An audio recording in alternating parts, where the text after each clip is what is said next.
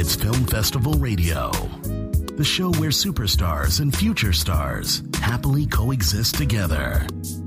And now, here's your host, Janice Malone. Film Festival Radio is superstars and future stars together on the same show. It's groovy movies, music that rhymes. Well, hello, everybody. Happy Saturday. Hopefully your Saturday is going quite well. I know mine is, it's okay. It could be better, but I'll take just okay. Well, listen, we have some show, we have some guests, we have 3 guests actually here.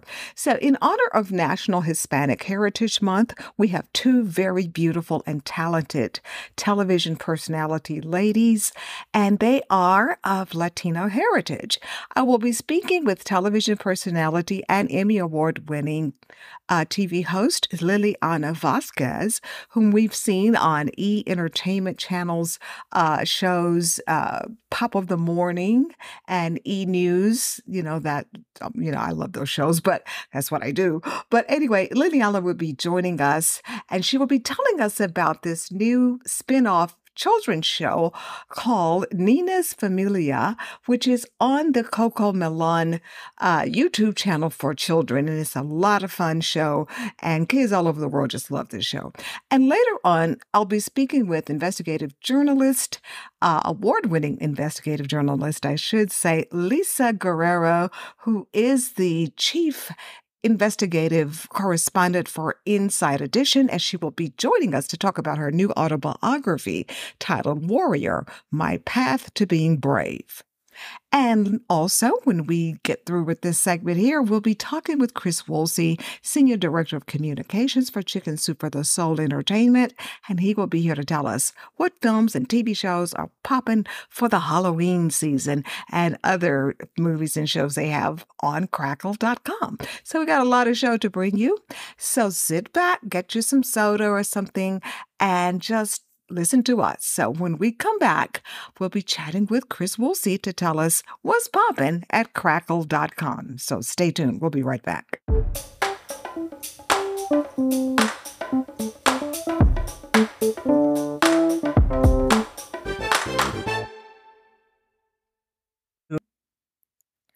All right, listeners, it's that time of show again. It is time for Chris Woolsey, the Senior Director of Communications for Chicken Soup for the Soul Entertainment, and he's going to tell us what's popping at Crackle. So, Chris, what's creepy, spooky, and altogether ooky for October at Crackle? Oh my goodness, Janice, we got a month for you. I mean, we know it's spooky season, but we've also, in addition to the jump scares, we've also got thrills. We've got thrills and chills going on this month at Crackle. It's very exciting. Okay. What have you got? All right. So we'll start with the thrills just because, spooky season's got a ton of titles. So I want to make sure and get these in before we start rocking and rolling with the horror titles. But we've got a fantastic action film. We've talked about this before. I love a good action film, and they're kind of hard to come by in all reality. And this one is really good. So one of my favorite shows, Prison Break, Dominic Purcell, I just think is spectacular. He's the lead in a film we have this month called Gridlocked, and it's one of my absolute favorite genres of action film, and that is the buddy action film. Yeah. So in this one, Dominic Purcell plays this grizzled police veteran who unfortunately draws the short straw and has to babysit Cody Hackman's character. Cody Hackman from Tapped Out plays this snotty actor who runs afoul of the law, and because of his sentence, he has to go in police ride-alongs. And part of that journey with Dominic Purcell, who calls himself the babysitter because he's got to watch out for this spoiled kid, is that they have to stop by this sort of secret police depot where it's kind of this gigantic warehouse evidence locker. And while they're there, they discover that there is a group of corrupt police officers who are trying to get in there so that they can steal a locker filled with bonds. And Ooh. so it quickly becomes kind of an assault on Precinct 13, if you remember that Yes. amazing film. Mhm. So you've got all these mercenaries that are basically pouring into this warehouse to try to get to these millions of dollars of bonds. And Dominic Purcell not only has to foil the criminals, but he also has to keep Cody Hackman's character from getting his head blown off. So it's very funny, very fun. It's got a very much a Lethal Weapon Yes. vibe to it, especially Lethal Weapon 2, when you had sort of the comedy of them trying to protect some of the other characters. Mhm. Danny Glover is also in this. Okay. Speaking of Lethal Weapon, he's got a great part in this. So it's fantastic. If you're looking for a good Friday night popcorn action flick, I highly recommend it. Oh man, don't you hate it when you have to babysit the spoiled rich kids? It's just Every time. Oh my goodness. I wish I could be that spoiled kid one day. me too. I'm still waiting. But yeah, Seriously. that buddy genre, that was a lot of fun. That was a good era, action buddies. I love Jean Reno. He's one of my absolute faves. The Professional is amazing. And one of the other amazing action films, speaking of Jean Reno and French action films, is the movie Point Blank.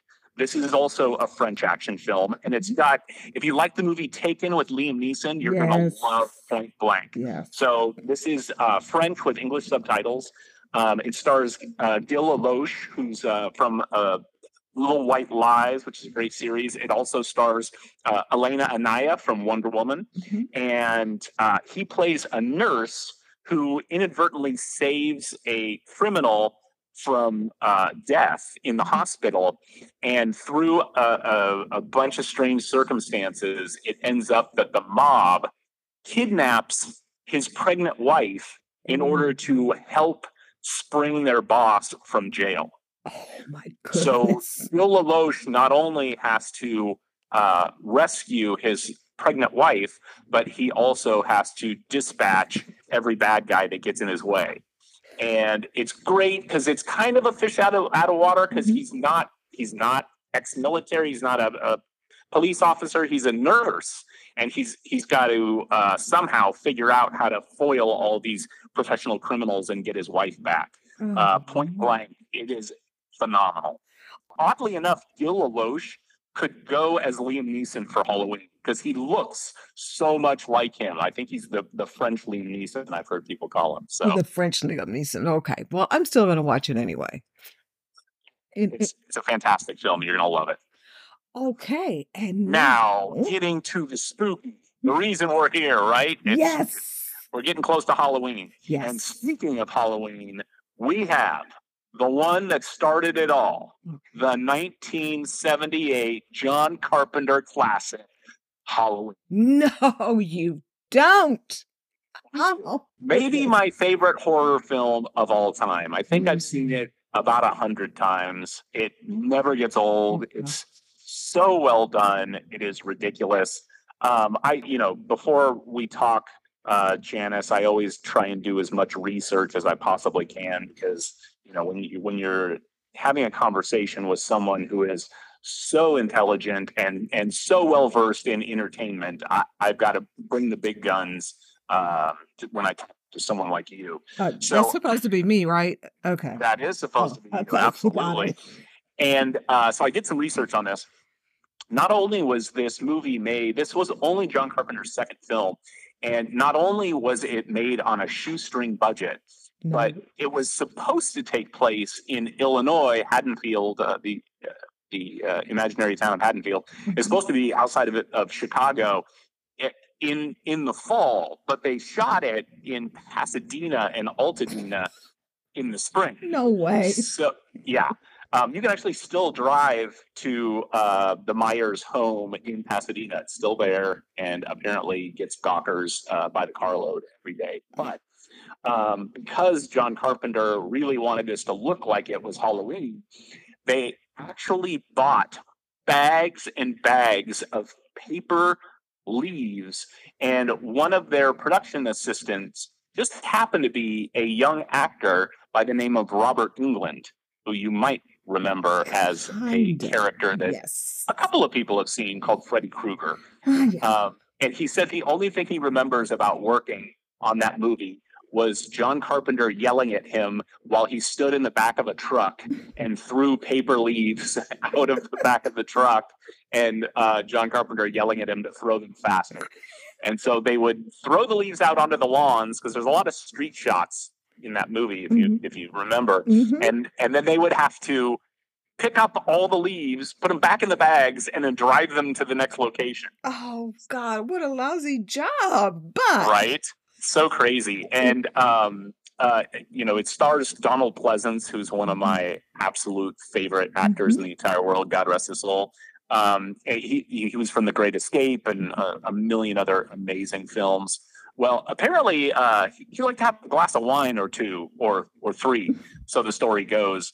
And at one point, they were getting ready to film his big monologue, and one of the PAs comes up to John Carpenter and says, I don't want to alarm you, but it appears that Donald has had a few drinks today. And so John Carpenter goes, oh my gosh. So he pulled Donald Pleasance aside and said, look, I can't afford to shoot this scene twice. You have got to nail it. And Donald Pleasance looked at him and said, it's not a problem. And of course, anyone who's seen the movie knows that monologue from the back of the station wagon in the classic front of the film, and it's just chilling. So anyway, we've got Halloween. It's a classic. If you haven't seen it, or even if you have seen it and you haven't seen it recently, gotta check that out. Oh yeah, it's worth going back to see it again just because it's Halloween. But now we know some of this backstory, some of these pocket stories, so that's going to make it even more fun. So I gotta go see it. I gotta go see it again. Excellent. Well, the list goes on and on. We've got a really good one that I had never heard of, and I like horror films, and this one I missed when it was in the theaters, and it's called Monstrous, and this is starring Christina Ricci, obviously from Addams Family, but also recently from the series Wednesday, and she is phenomenal. And in this one, she plays a single mother who is escaping an abusive relationship. And so her and her son are kind of on the run from her ex-husband, and they decide that they're going to hide out by renting this farmhouse that's kind of in the middle of nowhere. Well, unfortunately, she quickly learns that they have gone from out of the frying pan into the fire, because the farmhouse that they are renting and living in is severely haunted. Oh, man. Yeah. And it is terrifying. It's a very odd film in that the first quarter of it, until you realize what's going on, is a very different film than the back three quarters. It's almost like a Tim Burton kind of a feel in the beginning of it, and she's sort of this like perfect 50s, 60s housewife, and then you find out that there's something very different going on. But it's a really good movie. I highly recommend it. Monstrous. See, that whole, you think quaint cottage in the middle of nowhere. This is the thought that I have about doing Airbnb by myself, because I'm scared I might run into something like that. I know, right? Well, weird things happen out there, so yes, and I'm careful when you're renting. Yeah, be very careful. But I'm going to go cautionary tale. Cautionary tale, and think about this movie for sure. Okay. You know what, Chris? I saw on your site, on Crackle site, where you guys also have Young Dracula. We do, yeah. Very fun series. This one is starring Keith Lee Castle from The Seed of Chucky, if you're into the horror franchises. Yes. Very fun. This was a BBC TV series, and it's just an interesting show. It kind of takes the point of view of the vampire, and it shows him like trying to figure out how to live in this family of vampires. So it's got a lot of comedy in it. It's very fun. Vampires have a point of view. I guess they're people too, huh? Exactly. And so you've got Dracula, Count Dracula, who's trying to be a dad. He's got two kids who are teenagers. Of course, they're goth. I mean, how are you not goth when your dad is Count Dracula? It's very fun. Oh yeah, I gotta crank that one up. It's so many good ones, so many good ones. For sure. And then on top of that, we have the iconic horror directors channel, of course, for Halloween. So we've got Night of the Living Dead, Day of the Dead, George Romero classics, Summer of Fear from Wes Craven. We've got John Carpenter films on there, all kinds of great stuff. And then if you're looking for the scares, maybe without the monsters or the gore, we also have Killer TV, which is a kind of a murder-centric channel. Okay. I think my favorite, it's got Forensic Files on there, which I think is currently the longest running current TV show in history. We also have Murder City, which is a great British series, but I think my favorite is called Cruise Ship Killers. And this is one of those reenactment shows, which unfortunately I'm obsessed with. I can't watch like Unsolved Mysteries. If it's on, I have to sit down and watch the entire episode. I can't just go, oh, Unsolved Mysteries, and either turn the TV off or keep turning the channel. I have to sit down and see what Robert Stack is doing this week. So this is another one of those, and it's all about people who are, it's true stories. Again, cautionary tales of travel, Janice. Yes, yes. These are people who are murdered on cruise ships, and it goes through the entire, they reenact the entire murder, and then of course the investigation and the result of that. Super fun, very interesting, and a little terrifying if you're going on vacation. And that's Killer TV. That is Killer TV. Man, that's amazing. Well, is Snapped, is that a part of it too?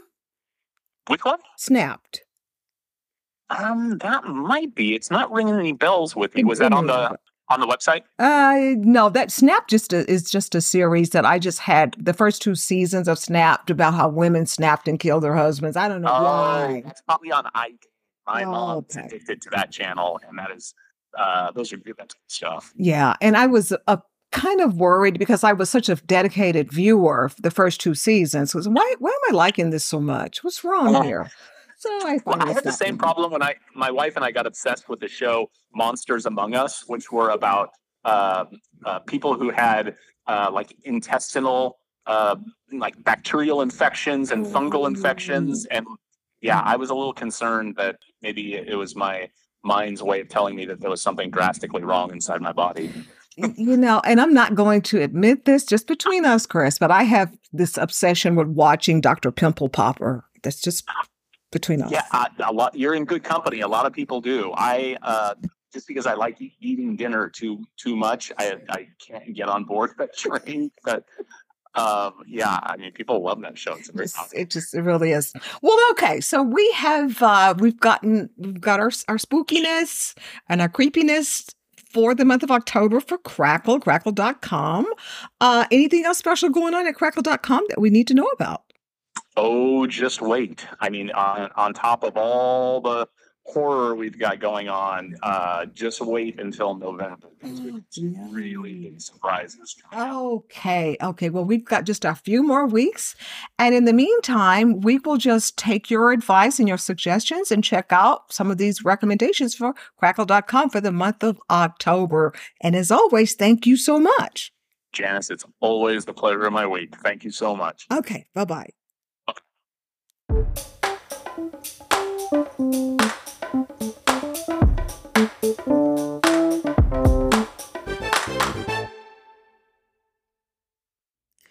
Okay, thank you so much, Chris Wilsey. And we will definitely be checking out so much going on, so much good stuff going on at crackle.com. So that brings me to our next guest here. Our next guest, we've seen her on television. She's a TV personality, Liliana Vasquez. We've all seen her. As I said, she's most recently the host of E! Entertainment's daily morning shows, E! News and Pop of the Morning.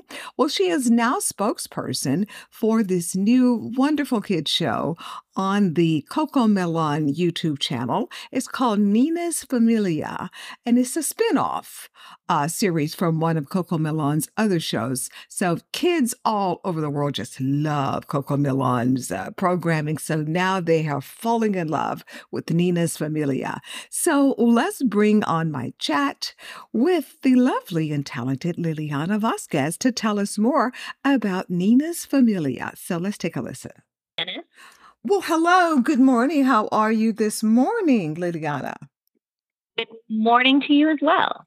Well, of course, we are here to briefly chat about the new series, Nina's Familia, that just premiered on the Coco Melon YouTube channel a few days ago. So for people who are not familiar with the Coco Melon channel and Nina's Familia, tell us all about it. The new spinoff series, I should say. Oh my goodness. Yeah, so Coco Melon is a beloved children's learning and entertainment brand globally. I mean, this series has billions of views and streams all around the world.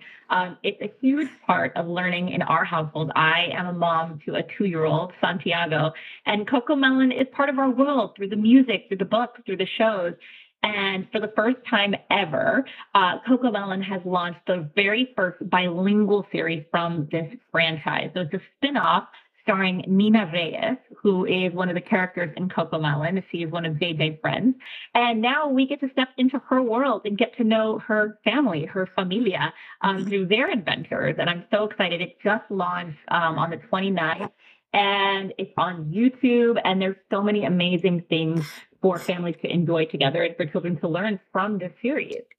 Well, I'm really happy to hear that it's a bilingual series, so kids who may not speak Spanish can definitely enjoy it as well. I have a lot of people in my family who are bilingual. I've got to get on the train. I don't know what I'm waiting on, but it's just, I've got to get on it because it seems like speaking Spanish, it seems like it's so much fun when people are speaking Spanish. It's just a happy language here. So, okay. So now we know, of course, we have seen you in front of the cameras and you're such a major celebrity in front of the camera as well as behind the camera. So do you have any, did you work on this series behind the camera or do you plan on anytime soon? I mean, I would love to. I feel like, Nina, I could be like Nina's cool aunt or something, right? That like visits from LA.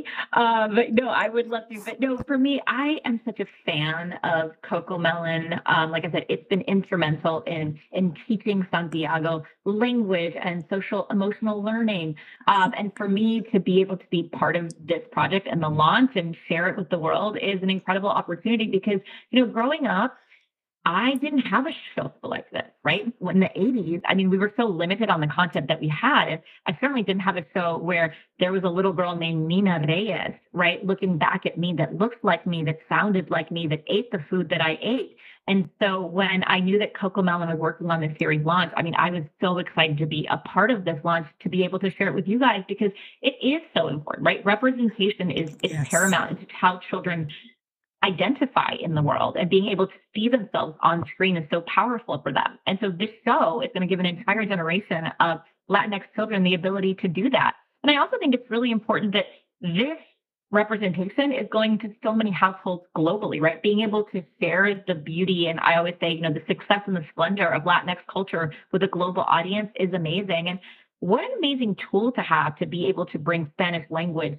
into your home, because this is a bilingual series. Some of these episodes are going to be fully in Spanish. And I always look at my 2-year-old and think, he's so smart and he's so curious. I want to continue to inspire that in him, right? And one way that we as parents can do that is by the content that we expose them to, and being able to expose them to this type of content. For me, it's like winning as a parent. Absolutely, definitely so. Now, I understand that this series will also feature a lot of songs that were popular, that are popular in Latina families, over the years. Can you tell us about some of the maybe nursery rhymes or familiar songs or something? Yeah, so, Coco Melon is known, of course, for its very infectious and catchy nursery rhymes. And you're going to still get all of that. All of that Coco Melon DNA is still part of Nina's Familia. But you're also going to get really classic, traditional Spanish language nursery rhymes, like something that my grandmother taught me. Now my son's going to be able to learn. So nursery rhymes, like there's one called Dale, Dale, Dale. I always say, like, it's a dream when I get to see Santi, my son, teach his friends that don't speak Spanish that nursery rhyme because they learned it on Nina's Familia. So those opportunities are really exciting for a parent to be able to see and to give to their children. And so excited for these little guys to be able to like start speaking Spanish. It's my dream for my son to be bilingual, if not trilingual. And knowing that there's a show like this from a brand that as a parent I trust so much that I can use as a tool to continue to reinforce language and the value of it and teach him Spanish, like that's amazing. And so I know you mentioned that your son is 2 years old. So what age group, what demographic age group is the show geared towards? Yeah, I would say it's perfect for toddlers. I think every house is different in terms of when they want to introduce, screens or TV time. But what's beautiful about Cocomelon and what I love about it so much is that there are so many different ways to experience the Cocomelon universe and the Cocomelon world. There's so many books. Like all of our books in our house are like tattered and torn because my son's been, reading them with me, or we've been reading them to him since he was so little. There's also infinite catalogs of Cocomelon music. So I think the decision to, watch a show is a family decision, right? Like my 2-year-old watches limited screen time, but we watch it together because it's something that we do as a family. I like to talk to him through the scenes and ask him questions, say, what color is her shoe? What is she eating? But I think it's perfect for toddlers and preschool age children. Oh, that's very good to hear, because the younger that you start kids learning different things, it will just grow as they grow. That's a wonderful age group to know about. So, okay, before we wrap this up, we know that you have so many wonderful projects. We've seen you on television in so many different series and shows and such. What do you have coming up for the new year, or maybe towards the end of this year? Yeah, well, I have a podcast called Becoming an Icon. And like I said, I'm half Mexican, half Puerto Rican. And so representing for my culture is so important to what I do. And so I host a podcast called Becoming an Icon, and it follows the journey of the biggest Latinx music icons in the world. So if you love Jennifer Lopez, if you love Bad Bunny, Ricky Martin, Mark Anthony, Bruno Mars, all of these massive stars, Shakira, I go into a very deep dive into what truly makes them iconic, how they grew up, how they got to where they are today, and what the future holds for them. Oh, that's so cool. I'm a huge Bad Bunny fan myself, so I got to tune in. I got to deep dive into that. You got to listen. I think there's 6 episodes about Bad Bunny. Okay, so you've wrapped up for this year, or do you have some more to record? We have our last episode for Becoming an Icon launching at the end of October, but there's 36 episodes, so tons of content for you. Oh, man, we can just binge watch. And then while our kids are watching Cocomelon, we can also listen to your podcast. So everybody's occupied. So that'll be really good. Very good. Well, thank you so much, Liliana, for giving us just a little bit of backstory about Nina's Familia on the Cocomelon YouTube channel. And it's already in progress. And it sounds like a wonderful, entertaining, and learning tool for kids. Big kids like me too, to learn and have some fun. So thank you so much for sharing with us. Of course. Happy to be here. Thanks for having me. Okay. Take care then. Bye-bye.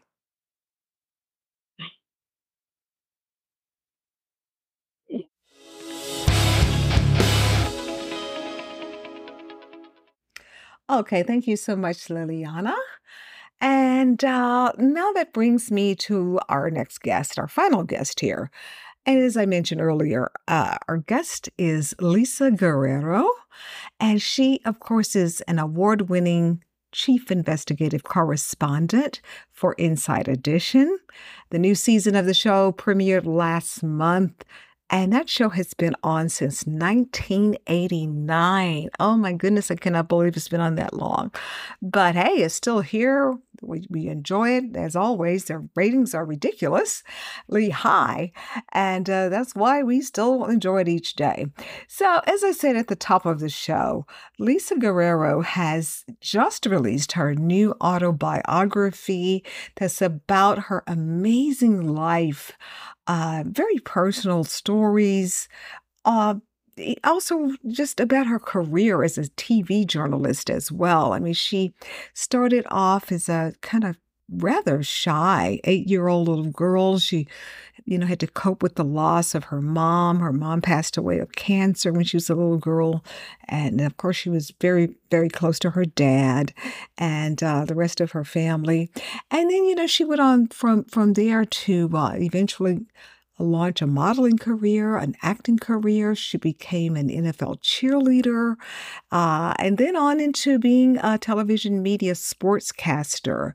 Just a lot of very personable stories. Some will make you cry, some will make you angry, and some will just make you want to cheer Lisa on and just really love the work that she's been doing for Inside Edition.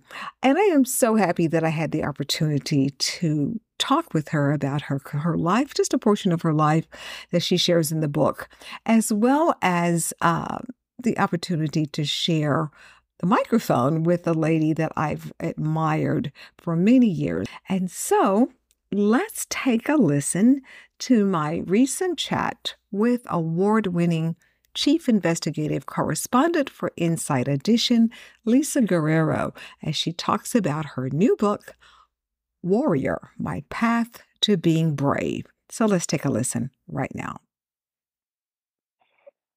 Hi, Lisa is on. I have her right here. All right. Hi, how are you? Hi, good afternoon, Lisa. It is such a pleasure to chat with you. I've been a longtime fan of you and Inside Edition and Deborah Norville, and especially you because I have an avid interest in sports myself. So just a pleasure to talk to you. Amazing. Well, great to talk to you too, and nice to meet you. Okay. Well, let's jump right in here. You have a brand new, just released autobiography, Warrior, My Path to Being Brave. And I just have so much to unpack here. So first of all, I want to say congratulations with Inside Edition. New season premiered last month. The show has been on since, 1989, I think? I believe it is. Well, we just passed our 35th anniversary, which is just, mind-boggling, honestly. It's incredible. It is incredible. And so you've been with the show about, 16, 17 years? 17 years, 17 correct. years. That's amazing. And as gorgeous as you chased those bad guys down because you were an excellent investigative reporter. Just looking at you, people would never think, oh my God, this is what she does. Okay. That's my secret weapon. They don't see me coming. And when they do finally view me running up to them, they usually don't expect me to ask the tough questions that I ask. So it's kind of a secret weapon, and I love it. And you do ask some very tough questions, very tough ones over the years here. So let's open up the pages of your book here. First of all, why did you decide to write your memoirs at this time in your life? I felt like it was, there's a lot of division in this country, and there's a lot of mistrust of the media. Mm-hmm. And I had been thinking about writing this book for a long time from the perspective of a woman in sports.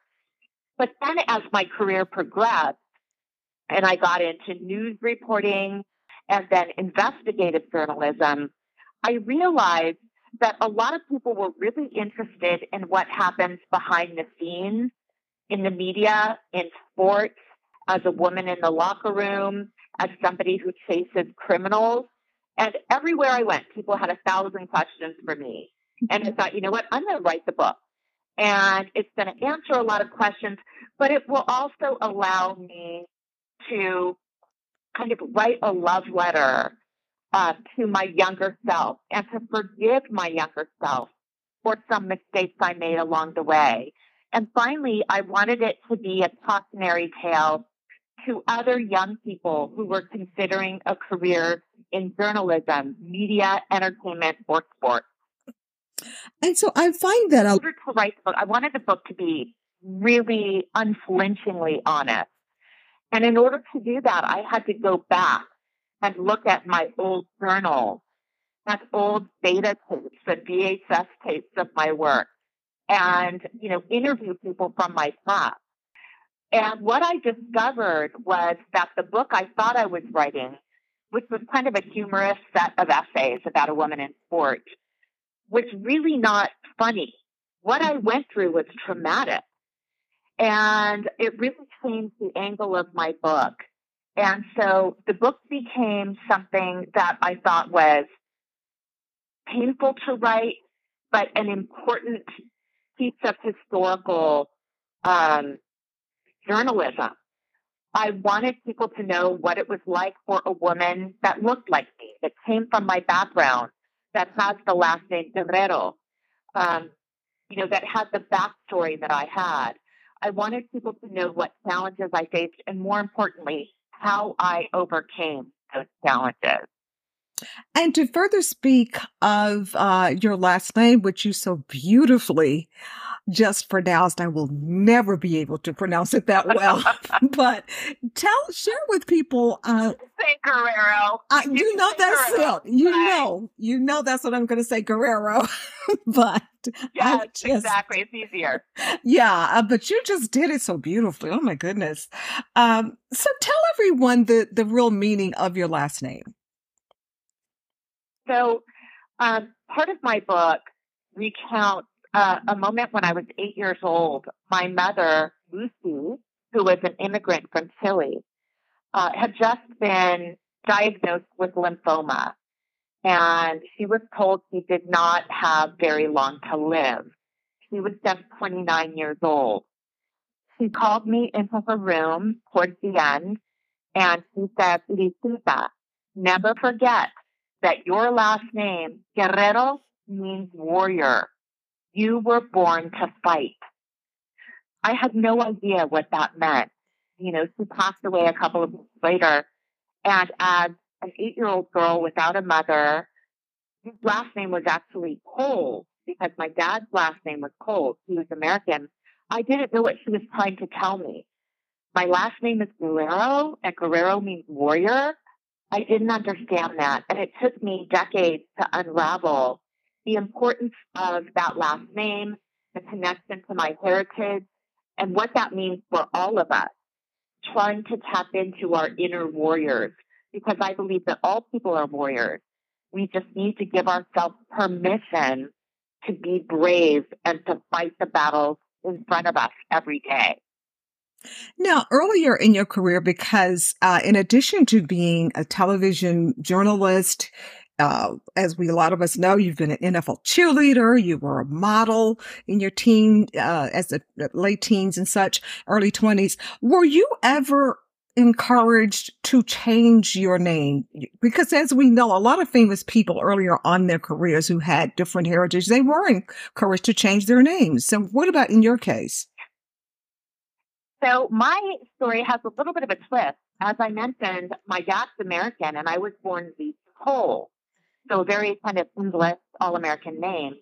But because I knew as I got older that I wanted to identify as Latina and I wanted to really cement my connection to my mother and my heritage, I decided as an adult to change my last name legally from Cole to Guerrero, my mother's last name. But first, I checked with my dad because he raised me and he's wonderful and thank God, knock on wood, he's here today and healthy and happy at 85.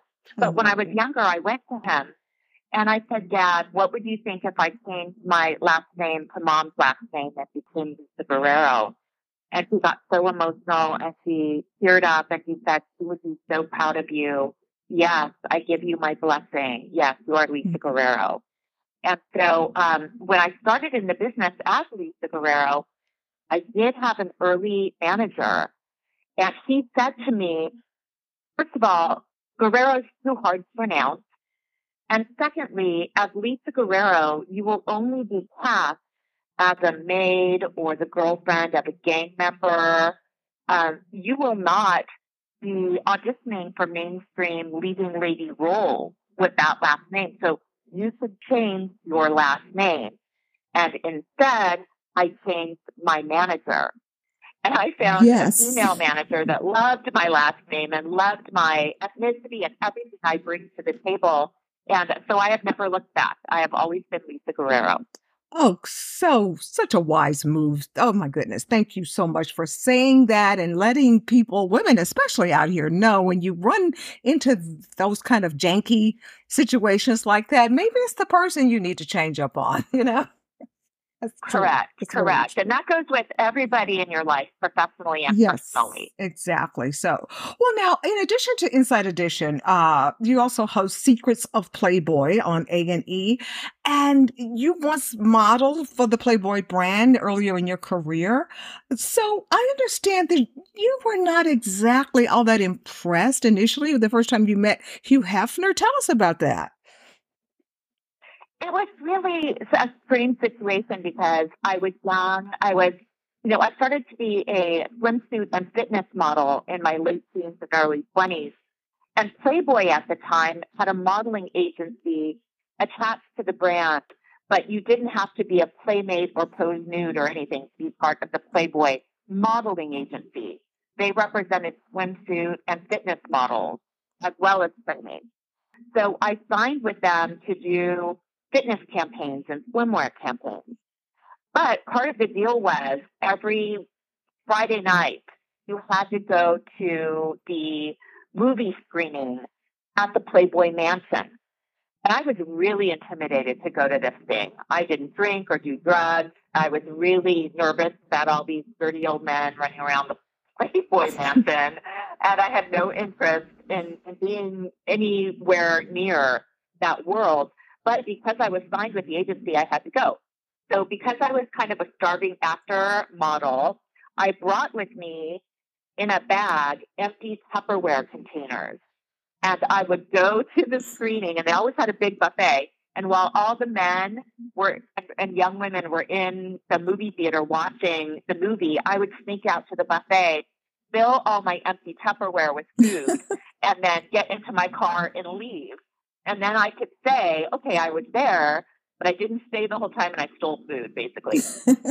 One time I was coming out of the bathroom and Hugh Hefner was coming down the corridor towards me. And he saw me. And of course, back then I was young and I had bleached blonde hair and I probably looked like his type. Mm-hmm. And he leaned in to kiss me right on the mouth. I had never even met the man. And I turned my face and he slobbered on my cheek. And he was so angry. He had a flash of anger in his face that I turned my cheek. And I just thought, oh my gosh, I got to get out of here. I'm going to get fired from this agency. And thankfully, he was surrounded with a bunch of people that kind of, swept him away. So he didn't get my name. But I remember just thinking he was disgusting. Years later, decades later, I actually had the opportunity at 40 to pose for the cover of Playboy, which I did after my sportscasting career had come to a horrific end. And so I thought I would use the platform that they could provide me to be on the cover and then use the press to tell everybody I wanted to be a news reporter now getting into entertainment magazine reporting. And Inside Edition saw me on the cover, did a story about me, and they offered me a 2-year contract as a West Coast correspondent. And that has now turned into a 17-year career with Inside Edition. So in a way, I have Playboy to thank for my Inside Edition career. What an amazing turnaround there. That was amazing. That was amazing. Well, to further speak, I got a couple of last questions here. And to further speak of your football television career, you were on Monday Night Football. And I'm a huge football fan. So I remember watching you. And so it seemed like it was like the dream job to have on the surface. But oh my goodness, Lisa, just share with us the tragedy that happened for you while you were live on the air. Yeah, I had had a decade of sportscasting experience behind me Mm-hmm. by the time ABC came calling and asked me to be on the sidelines for Monday Night Football. I had been an anchor, a correspondent for many years, both in Southern California and then on the national platform at Fox Sports. So when I got the job with Monday Night Football, I had a lot of experience in sports, but I had never done sideline reporting, which is different than anchoring or being a beat reporter, et cetera. But, they said it's going to be a little bit different. We want entertainment, meet sports, and you're not just going to be on the sidelines doing X's and O's. You're going to be up in the stands talking to team owners and celebrities and fans. And it sounded like a lot of fun, so I accepted the job. Little did I know that immediately when the announcement was made that they hired me, I was going to be widely criticized by the sports media. They didn't think I deserved to be there. They thought that I was just a swimsuit model or a Rams cheerleader. They called me a bimbo. I was slut shamed by the entire media, including USA Today, the New York Times, all of, ESPN, sports radio. They all just scrapped me before I ever picked up a microphone. And that really deeply affected me. I was hurt. I was humiliated. I was shamed. And additionally, I've had an executive producer on Monday Night Football who was a screamer. They call them screamers in sports. He would scream at me and yell at me. And that deeply shook my confidence. I was scared of him. So every interaction with him, I would throw up. I would be shaking. I was scared of him, like physically scared of him. And so I had a terrible year. I lost a lot of weight. I wasn't myself on camera because I was so afraid of making a mistake. And finally, the first 3 preseason games went great.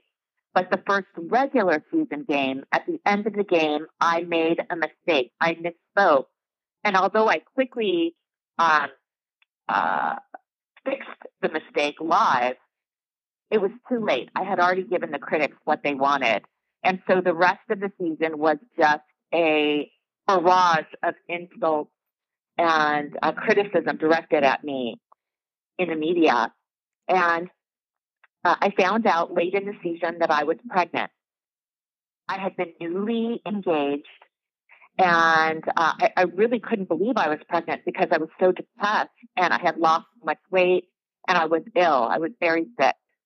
But I was excited because I loved my fiance. And I thought, okay, I'm pregnant. I only told him and my doctor. It was early on. It was maybe about 8 weeks.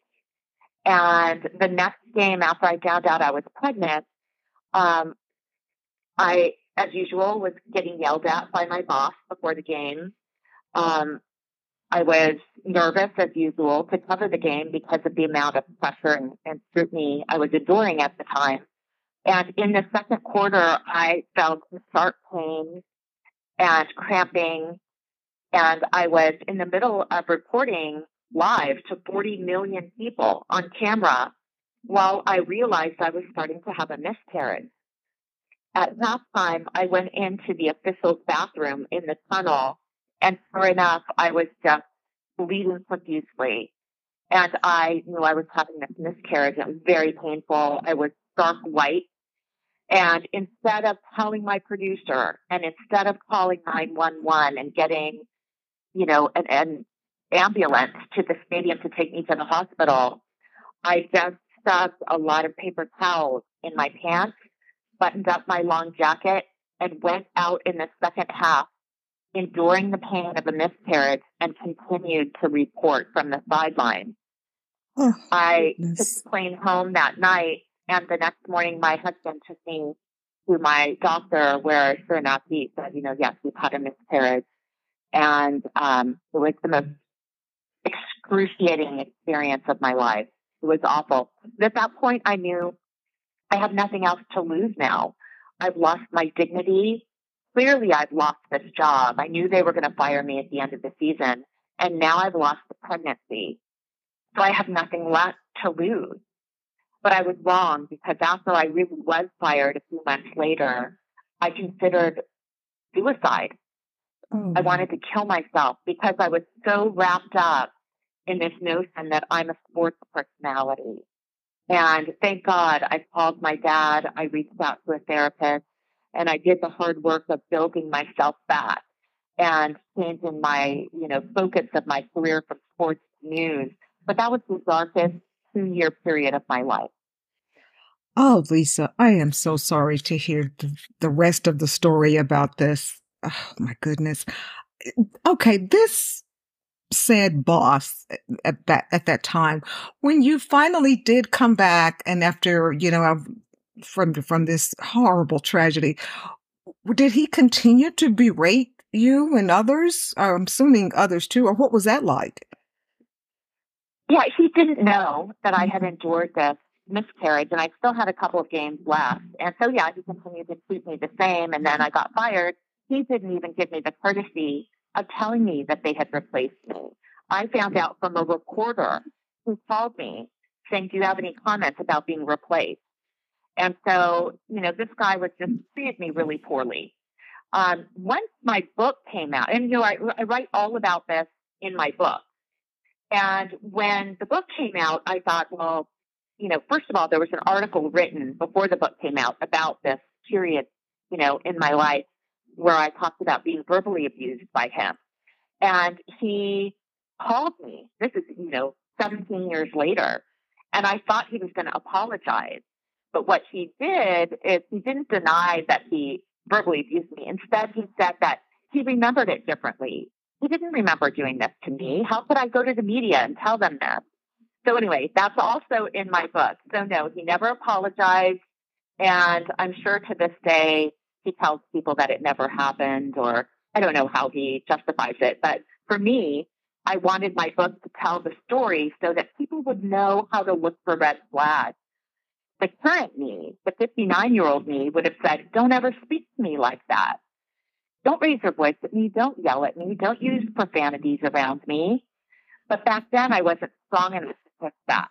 So part of the reason that I wrote my book is to remind especially young journalists and anybody to recognize those red flags and to draw boundaries and push back against the bully.